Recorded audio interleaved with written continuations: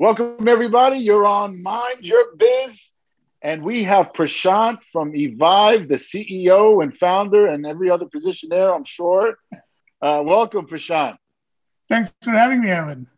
Hey, thanks for coming through.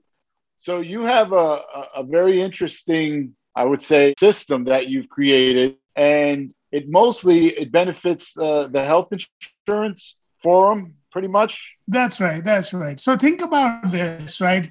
Every one of us is going through our life and just barely making it. I have a 3-year-old, I wake up in the morning, she's up, and I'm not sort of always ready when the situation or the moment comes on what healthcare should I go access, what is best for my health. And so eLife is a system that's keeping track of all its users and proactively identifying what they should do next and showing up when it matters. So that way people can just go about their lives and we anticipate what they should need next based on their history and what they've done and what they're interested in, and put the right things in front of them so that they can navigate the system. So it's essentially, it streamlines the process, it organizes everything. So I feel like whenever there's an issue or a coverage, I'm always on the phone. I'm trying to get information. I don't get it.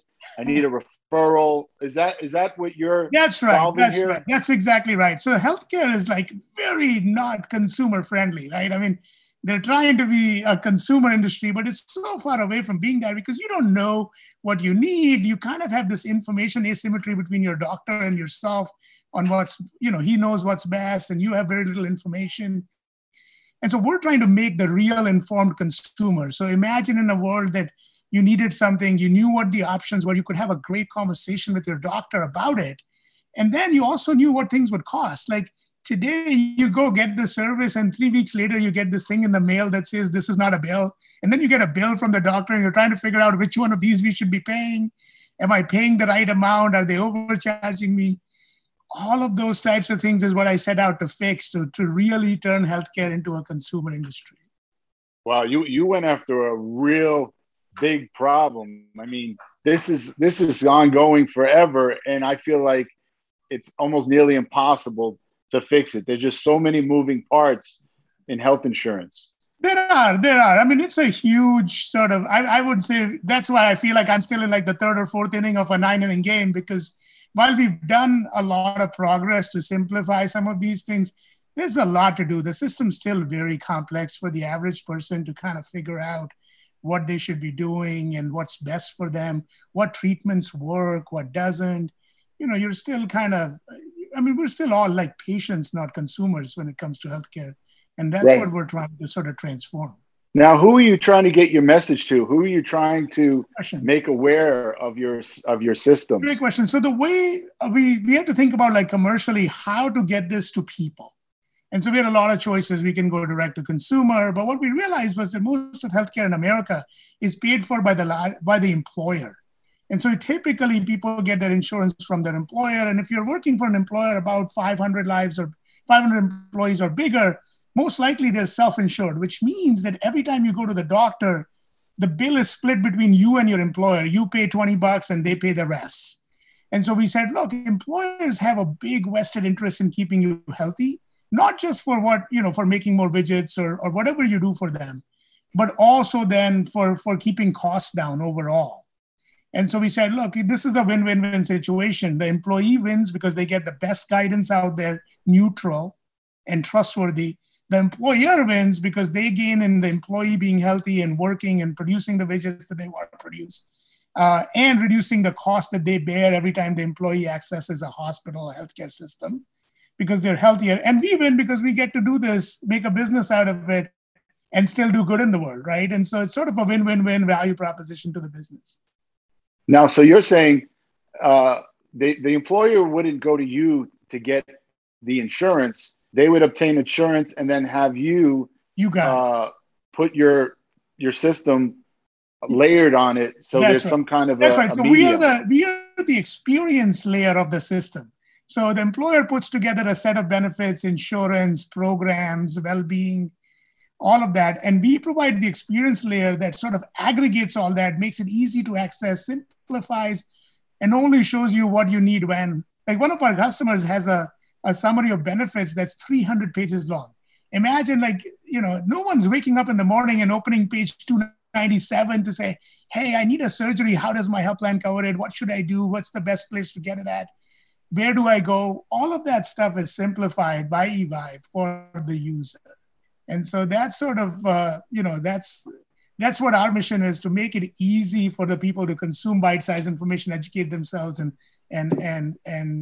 maintain their journey to health. It makes sense. And you have an interesting history. I read up a little bit on you, of course. So you were part of a Pulitzer Prize-winning product. What's that all about? Tell me more.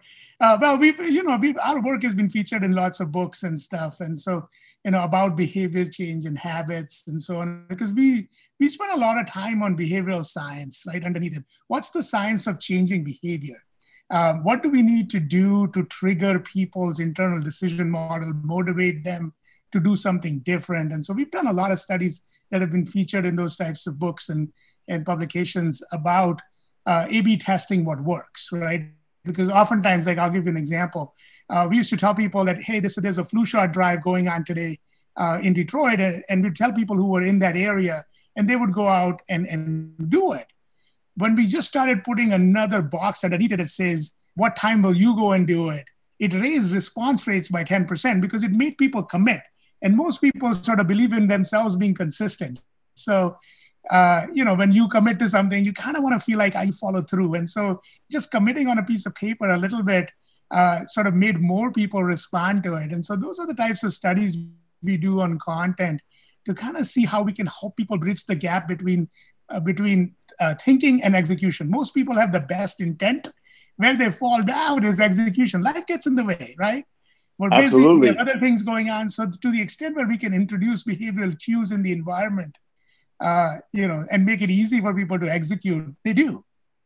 So that's an interesting topic that I want to segue into, the behavior of humans, and especially the future, because it seems now the newer generations, it seems they want a more fluid lifestyle, which also reflects not committing to certain things, just like jobs. They want more fluid careers, remote, part-time, different hours.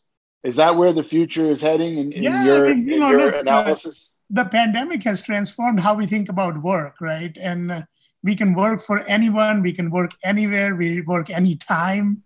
And I was just reading the Wall Street Journal article about the person working 3 full-time jobs because they can on Zoom, right? They wouldn't be physically able to be present at 3 places. And so I think that's the future is going to be sort of the gig economy, or how we put these things together. And we'll still, the healthcare system, well, you'll still need benefits or buy benefits somewhere. And so the applicability of how we go to market will change over time. We may be part of, private exchanges or public exchanges where you buy insurance from rather than employers, perhaps. But at the end of the day, I think this is much more needed, especially when you won't have anybody to sort of handhold you through the system. So we're taking the same idea of data and introducing information to the right person in bite-sized pieces now to employee onboarding, because no longer can people just onboard you in person, right? So as employees get onboarded, offboarded, there's also a need to maintain relationships with offboarded employees because they might come back. Think about seasonal employees at like a retailer. Every season you need more employees, they come back, they work at different places.